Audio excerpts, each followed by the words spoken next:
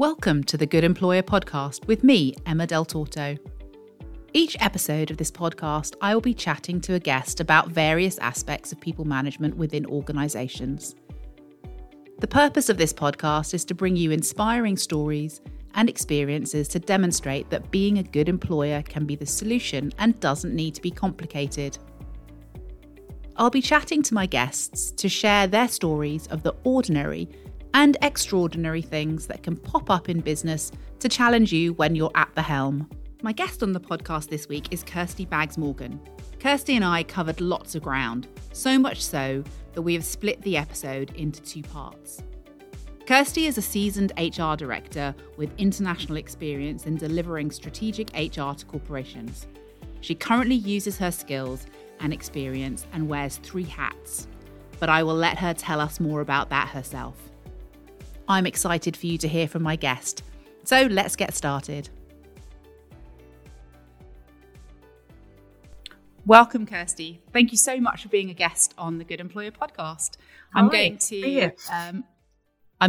to ask you a few questions about yourself, and hopefully we'll learn more about you and your journey in HR. And I'm really intrigued to learn about your opinions about HR today and also the future of HR. So I'd love to know a little bit about how you got started and how you found yourself in your career in HR. By accident, which is I'm sure you've heard this before from people. It's when I graduated university, I did a degree in media studies and sociology.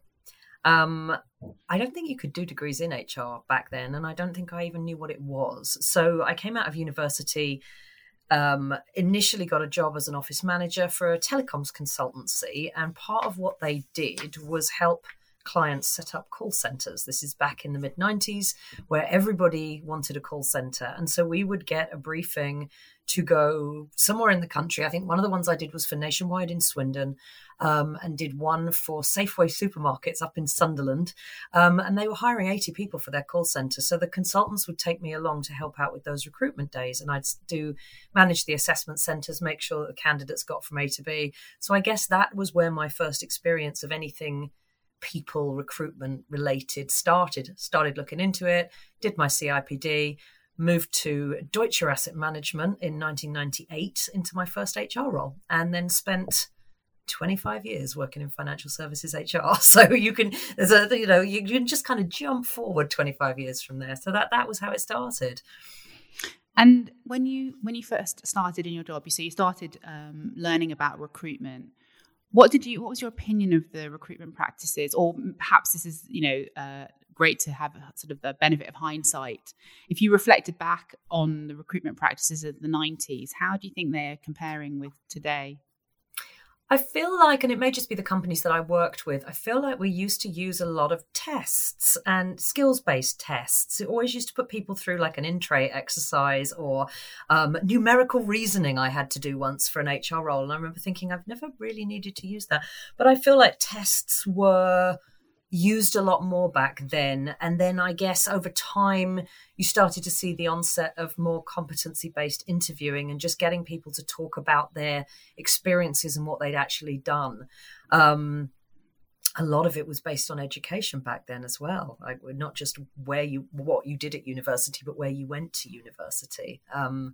That may be just an old school financial services thing, but I feel like it's become a lot more candidate focused over the years that I've been working in the field. It was all very much a one-way process for the employer back then. Yeah. I think it's changed quite a lot. And what do you think? And so you've moved from basis in recruitment really into doing more strategic things. Do you think that having started at the bottom, do you think that's given you a really good grounding? Yes, but the biggest grounding I got was I did a standalone HR role fairly early on. So I cut my teeth at Deutsche doing an HR generalist role, and that was great, but obviously enormous organisation. didn't have to touch anything like benefits, pension, payroll. And then I went and did a standalone role when I was about 27 for a stockbroking company and set up their HR department from scratch. And that is where I feel like I learned pretty much everything that I then took further, because I had to set up payroll. I had to set up an HR database. I had to decide what benefits we were going to have and go out there and implement them. And so I got my hands dirty in areas of HR that a lot of generalists don't actually ever touch, especially if they stay in larger organizations. So I think I attribute more of it to the small organizational standalone piece than to starting at the bottom, as it were. I mean, that sounds like a baptism of fire, really. And yeah, it's and I can relate to it, because the size of our client base, a lot of the companies that we look after might have one standalone HR person who are actually trying to fulfill probably about 5 different roles. And what was the most useful thing that you learned, or the most useful support that you had in that role?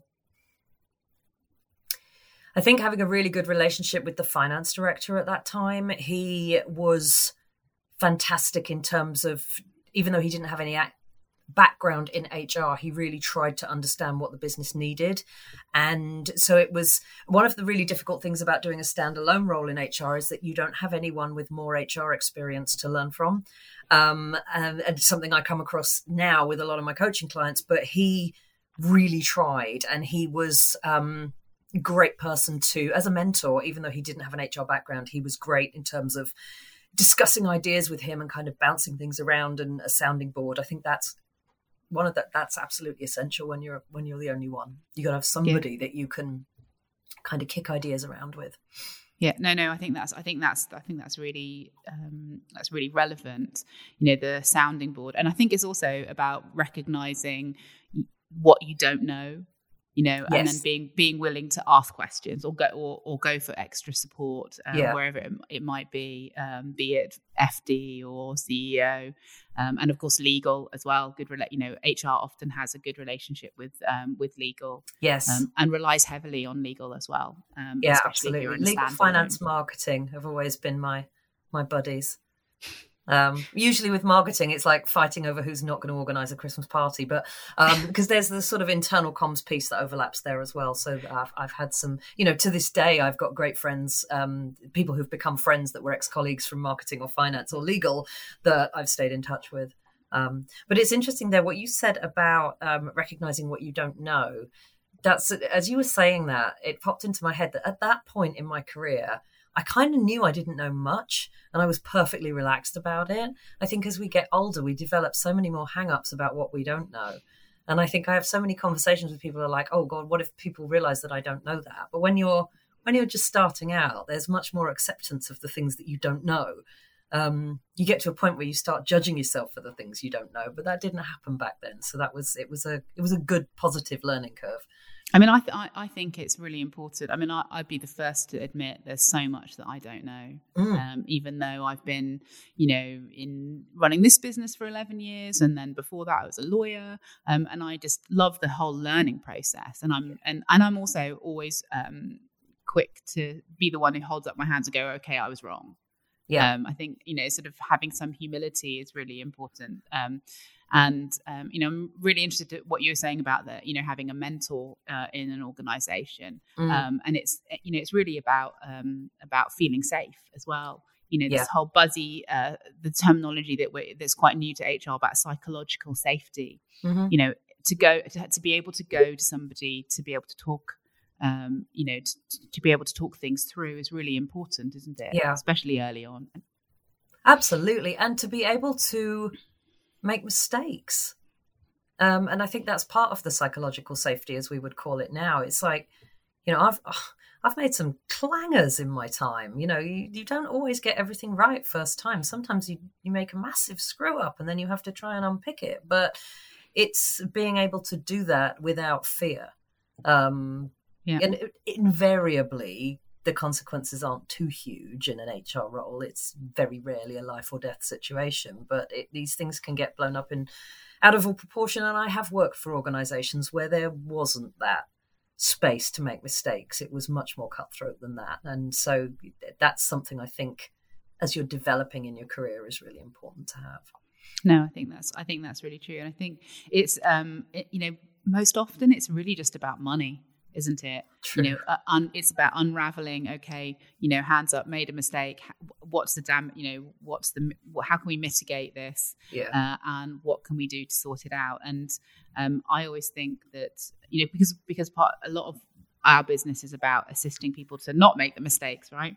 And that's my perception as a role of strategic HR. I'd be really interested to know, what you think about the role of HR today, and also the role that we play in organizations in providing strategy. As well, really, is it about stopping people make mistakes? Is it about, positive stuff, looking to the future? What do you think our role is? That's such a fascinating question, and I could probably talk for weeks about what our role is, because everybody's got a different view of it. And in the 25 years that I've worked in HR, it's gone from personnel to human resources. And now there's more of a push towards calling it people and culture rather than HR. And, it's not just about the name.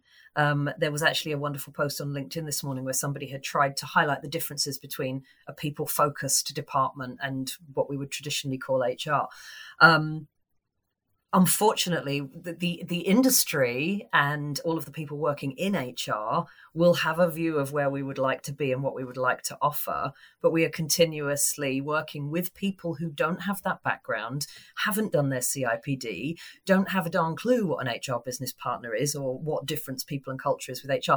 And so some of the biggest battles that we have are in helping the non-HR people that we work with to understand how we would like to make a difference in the business and how we would like to operate within our roles. Unfortunately, we quite often come across very strong-willed people at the top of the organization. You have to be strong-willed if you're going to be a CEO. You have to be, I get it. But some of these people, and I've worked with several, have very, very fixed views of what HR is there to do.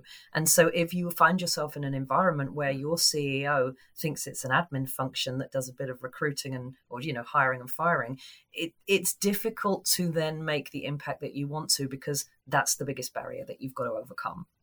Where would I like it to be? I think what I'm seeing from a lot of startups with very forward-thinking, people-focused founders, that's what I would like HR to be. It should be co-leading the strategy with the business, not just implementing a strategy that somebody else has decided. So we've always talked about HR strategy. I'm doing inverted commas with my hands here. We've always talked about HR strategy almost as if it's a standalone, but actually it's just the people elements of the business strategy. And there isn't a single business strategy out there that doesn't involve people, because you can't have a company without people in it. So I feel like we should be having those conversations from the outset. We should be determining the path forward with the business, not just adding on our part afterwards. So I guess what I'm trying to say is we talk about integration. We talk about HR strategy being aligned with the business strategy, but that still makes it sound separate. You just want to be responsible for setting the people elements or overseeing the people implications or considering them in the strategy that the business builds. Does that make sense? No, it makes perfect sense. And it's absolutely music to my ears as well. And we're not recording the film version of this, but you would have seen me smiling when you describe the CEOs as strong-willed, because actually I think that's very diplomatically put. I was being really polite there. You really were. Yeah. And I know, and I probably shouldn't admit this on here, but I get phenomenally frustrated sometimes when I'm having to. I'm giving this advice and it's not being listened to, and then equally delighted when we are able to have an impact on an organisation where they've understood it or they understand it already. And you're absolutely right. I think the values of an organisation has to be consistent. And you mentioned also about marketing and communication, and there's the outward an inward communication piece, and they have to be aligned, and they have to be consistent, and because no one is in this day and age, no one's going to believe an organization where there is a lack of consistency. And I think that's what we're, when we talk about having organizational values, they really have to mean it, not just have the words on the wall on their fancy literature. I honestly, if I see honesty and integrity as core values one more time. I worked for about a year or so as an HR consultant, so I had the advantage of going into lots of different companies, and the values, again, it's the word values and what you actually mean by it. So if you, to me, honesty and integrity are a baseline. Because no one's going to stand up and say, we're dishonest at our core. We're a dishonest company and we have no integrity. No one's going to say that. Everybody wants to be thought of as those two things. So yes, they're important, and we should absolutely live by, honesty and integrity. But I think that if you're going to go to the effort of having company values, they need to be what differentiate you from other companies. What makes it different about working here compared with any other company down the road that I could have applied for a job at. And some companies are getting really good at doing this, like they're really well thought out. Some are going, trying to be a little bit wacky with theirs and putting swear words in and things like that. You see that a lot in the tech sector. There was a company I worked with briefly about 2 years ago, and one of their values was get done, which made me smile. Sorry if I shouldn't have said that word. No, the swearing is totally allowed. If Steve Bartlett can swear on his podcast, so can we. Fair, but if they actually had get done as a value, and I thought, okay, it's a little bit kooky, but I kind of like it. I know what they're trying to say, and they're also saying by putting that out there on their website, they're just saying, look, we're just talking normal language. We don't, we're not going to sugarcoat it. We're not going to use, fancy language about it. So just like, what is it like to work here? And that's usually when I would do values exercises as a consultant with different organizations, that would be the starting point for the question. What is it like to work here? If you were describing it to someone who doesn't work here, what is different about this place compared with where you've worked in the past? But then we have to live by those. And like you said, putting a poster on the wall does absolutely nothing in the long run. Like tick box, we've done values. Well, it's also, I'm not going to go on about investors in people, because that makes my the hairs on the back of my neck stand on end as well. Mentioning tick box exercise. But it's also, if you have honesty and integrity, caring and loving, or whatever your values are, and then you're picking off the low hanging fruit by wanting to sack the pregnant women, or make them those redundant first in the first wave of redundancy, or whatever it is, pick off the most vulnerable. Those they're not alike. That's an obvious misalignment with your values, right, or perceived values or so-called values. So it's that does get me a little bit annoyed. I'm sensing that you experience that as well. I think people nowadays as well have much more well-tuned bullshitometers, and we can all tell now. I don't know if it's because I've been around the block a few times because I've worked for so long, but I actually think the younger generation are pretty tuned into that, and they don't want to be joining a second family. They don't want to be, they don't want disloyalty, family, those sorts of things. That's not necessarily what people want from their company now. They want to be treated like adults, given autonomy, given the opportunity to use their skills and have open and honest communication. And that's where I think people are just a lot more attuned to it, and they see straight through all of that nonsense nowadays. I think they're consuming education in a completely different way as well. That's true. This is, the generation entering the workforce have been educated through the medium of TikTok. Mm-hmm. And some of the TikTok stuff is right, and it's sort of in tiny little bite-sized chunks has distilled learning messages. We don't want this, to the work family that you just mentioned. It's a workplace. Should it be called your work family?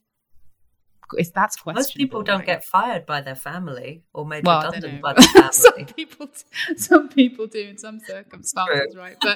But no, I think it's also not this whole attitude toward the job for life as well. I think the perception from certainly, and not even my generation, our generation, I think maybe our parents' generation was the job for life. And I think we really have moved on from there. And I'm thinking, I'm loath to quote Tony Blair, but I do remember him talking about, you'll have 4 different careers in your life, and I've just been reading Second Mountain as well, which is a book about what happens, that you've climbed the first mountain and now there's a second mountain, right? So, but yeah, so 4 different careers, and I think that actually my children's generation, they're much more flexible in their approach, and the expectation, I'm not sure what the expectation of employers is, but it isn't about job. It certainly isn't job for life. No, and it's interesting. I mean, that mentality is still there with some people, and it isn't a generational thing because, I'm nearly 50, and there's people a lot younger than me that still hold very old-fashioned views about length of service being a barometer for good performance and things like that. Now, I don't feel like that. I don't think that's true. So it isn't just a generational thing, but people need to recognize as well that I think people are a lot more open-minded and prepared to move on if they're not getting what they need from their company. And I think the pandemic has had a big influence on that as well. It's like, hang on a minute, this is not working for me anymore. I'm going to go somewhere else. It's just that something about the I guess it's it's not just the working from home thing, but it's the flexibility that we all had to have during the pandemic. The fact that it's given us more choice around when we go in and what we wear when we go to work, and really fundamental things like that people have started questioning all the other rules that were there before. And I'm all for it. I'd love to hear your opinion about, you mentioned about, clothes that we wear for work, and I'd love to hear a little bit about what you think about that, because we're getting fewer inquiries about this. I think this is really noticeable. So visible tattoos, visible piercings, what we wear, that we're not getting. Historically, I would say maybe 5 years ago, that was a common theme. Advice about the piercings. For example, if you're working in hospitality, if you have different coloured hair or visible piercings, the hotels or restaurants were insisting that these things were hidden, and that the tattoos were hidden and covered up. And I just have this sense that we've moved on considerably from that. I don't know what you're experiencing. Well, you're talking to someone who's got 2 full sleeves and goodness knows how many other tattoos. I don't have a huge amount of piercings other than my ears, but I've always hated dress code. Hated it, as somebody who, I have gothic tendencies. I have never been able to dress how I want to dress at work, and I've always had to cover my tattoos at work. But then I worked in the City of London in financial services HR, and it's a very staid and slightly old-fashioned industry. When I lived in Texas, that was where we had all of the shipping guys, and a lot of them were ex-Navy, so they were covered in tattoos, but I still had to cover up, because I was in HR and it was different. And so, also a woman, probably, right? Well, oh God, don't even get me started on that one. But, that side of things, I mean, I could not give a stuff what trousers you're wearing. I mean, I've worked in places where people have been sent home for wearing shorts, and it's like, what do you think is actually going to happen if their knees are showing? Seriously. Or if they have the wrong kind of shoe. I mean, and bear in mind, I come from a background where, when I started working in the City of London, God help you if you wore a brown suit. That was like the biggest, that was like coming to work in your knickers. You wore a brown suit as a man. It was just, shocking. It had to be navy blue or black or grey at most, but not too light grey. I mean, that's the kind of, 10, 15 years before I started work, it was blooming bowler hats, for crying out loud. So yes, things have changed massively. At the moment, I still have a part-time HR role for a fintech, and we've got a ton of the guys, the developers, have got tattoos. Some of them, well, there was one guy who had numerous facial piercings. It doesn't make a blind bit of difference to how they do their job, but it all comes down to the attitudes of the people in charge. And not one person at that company has ever said, Kirsty, you're in HR, can you have a word with him about his clothes? I mean, no one cares. And I don't think anybody should care. I mean, quite honestly, even if you're customer facing, as long as you're not sat there in a G-string and a pair of flip-flops, because that might be off-putting to somebody, as long as there's no actual nudity, does it really matter? I don't think so. Thank you for listening to the Good Employer Podcast with Emma Del Torto. The Good Employer Podcast is a production of Effective Human Resource Management Limited. It is produced by Molly West. Looking for more advice on how to be a good employer? Check out our website, www.effective-hrm.co.uk, to sign up to our mailing list, or email us at hello@effective-hrm.co.uk. Want to peek behind the curtain of the show? Follow us at Effective HRM on socials for updates. Like what we're doing? Rate and review us on iTunes and subscribe on your podcatcher of choice. Thanks for listening, and remember, being a good employer starts with you.